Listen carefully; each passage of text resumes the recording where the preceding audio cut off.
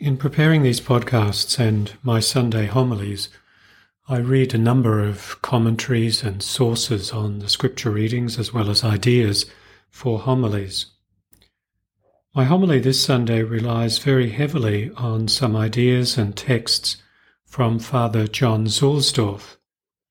Father Zuhlsdorf has a blog, which I must admit I look at almost every day, as he discusses many ideas about the church and many happenings and many insights, as well as some interesting aspects of his travels. If you'd like to look at it yourself, I'll put the link in the show notes for today. So I just want to credit Father John Zuhlsdorf for many of the ideas of this podcast. So here we go. The Gospel for this third Sunday of Advent, Gaudete Sunday, contains an interesting dialogue, although not a face-to-face one, between Jesus and John the Baptist. It has two sections, which need to be addressed somewhat separately, though they are connected to each other. Firstly, John the Baptist is in prison because he preached about Herod's unlawful marriage. He learnt of the wonders his cousin Jesus was working, and he sent his own followers to ask Christ about his identity. Are you the one who is to come, or shall we look for another? Christ sent back an answer. Next, like putting a bookend on the moment, Christ then asked questions about John's identity. It probably occurs to most people to wonder why John asked this question at all. Did he have doubts about Jesus? If so, doesn't that contradict what Christ says about John? If he didn't have doubts, why did John ask a question for which he already knew the answer? Well, we'll get to that. But staying with the first part of the passage, to our ears today, the Lord's response about his identity seems to evade John's question. However, when Jesus spoke these words in the first century, the Jews who heard him would have known exactly what he meant by his response, and the seemingly unconnected, "And blessed is he who takes no offence at me." The means to pry open this enigmatic response is the book of Isaiah, which the gathered crowd, Christ's own disciples, and the messengers from the Baptist would have known well. And we hear this key passage in the first reading. To quote, "Then the eyes of the blind shall be opened, the ears of the deaf unsealed. Then the lame shall leap like a deer." These are the very miracles Christ had worked. And so his response to John includes a clue to his identity. He is the Anointed One, the Christ, the Messiah. But John's question was, "Are you he who is to come?" That certainly suggested the Messiah. But when we look at the first reading again, who is coming? Not the Messiah, but God himself. To quote again from the first reading, "Look, your God is coming. Vengeance is coming.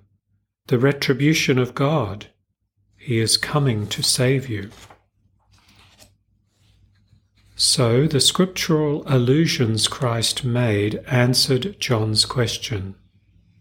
Jesus is saying, "I am not just the long-expected Messiah, I am also God." His listeners, knowing well these allusions, must have reacted sharply. This surely explains why the Lord tacked on that seemingly out-of-place line, "And blessed is he who takes no offence at me." After this, the passage shifts from the answer to John's question about Christ's identity to Christ's query about John's identity. This is a continuation of Christ's answer to John. Jesus emphasized who he himself was in another way by talking about who John was. Yes, John was a prophet, but he was more than a prophet.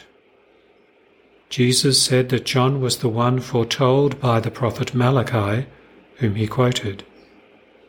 Again, the Jews present would have caught the reference. The Gospel reading ends with Christ saying that John was the greatest man to have been born of woman.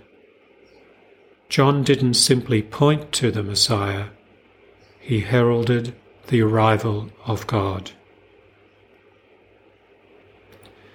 This episode of Christ with the messengers and John's burning question has the flavour of longing and perhaps impatience. How appropriate then are the words of St. James in the epistle. As great as he was, John still had to make his own response of faith to Christ. Knowing what he knew, John had to decide what he was going to do about it. So do we. Buried in John's question could also be some impatience. Perhaps sensing that he wasn't going to get out of prison alive, John wanted to experience the fruits of the coming of the long-awaited one.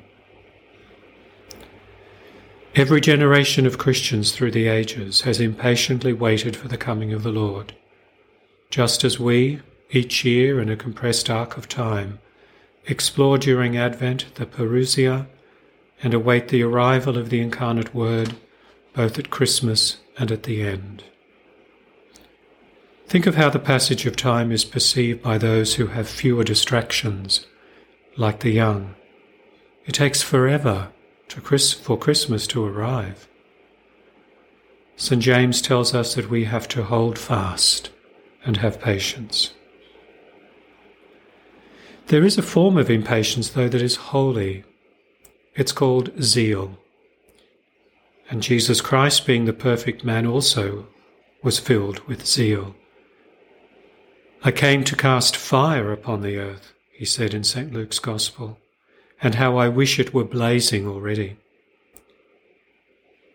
When we act, think, and pray out of zeal, we are impatient that the things of God, the kingdom of God, would come about precisely what we pray for in the Our Father, thy kingdom come. Zeal does not allow us to stand still. It moves us to evangelization, that is, bringing others to possess the riches of the faith that we have received from Christ through the apostles and through the generations that have gone before us. Our zeal must also impel us to go forth, as is said at the end of Mass, to spread the faith to those around us through example, conversations, and invitations to come and see. Like John in prison, we do not doubt our Saviour. We know him and we believe him. We cannot be shaken in our belief in what Holy Church claims and understands about Christ. He is the only Saviour of any who wish to be saved. We long for and recognise his coming in the words of Scripture, in the poor and needy, in the person of the priest, in every word and gesture of Holy Mass, in the ultimate union with Christ, with him in Holy Communion. Be strong, says Isaiah. Fear not. Behold, your God will come. We reply, Come, Lord Jesus. Laudetur Jesus Christus.